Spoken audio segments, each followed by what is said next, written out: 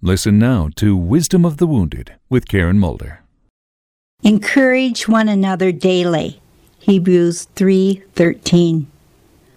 When did you last encourage someone? Here's a picture for inspiration. Last summer, my sister and I were walking down an ocean beach in Florida and noticed at a distance a group of people standing in two lines facing each other. We wondered what they were doing, and when we joined them, we saw an amazing sight.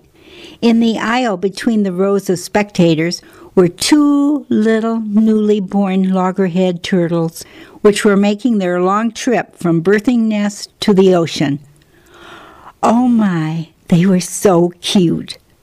With all the necessary parts of its larger 250-pound parent, but they were only the size of maybe a silver dollar. They were working so hard to get over the piles of seaweed and up and down the canyons made by human footprints.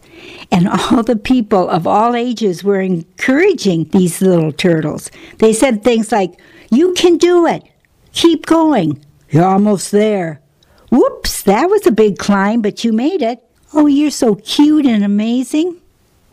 We cheered these little guys on until they finally reached their destination. The whole trip probably took 45 minutes, but no one moved. We were so focused, and a great cheer went up when they splashed into the water. Couldn't help but wonder, can we transfer that kind of care and attention and energy to encourage someone who's discouraged and weak and struggling?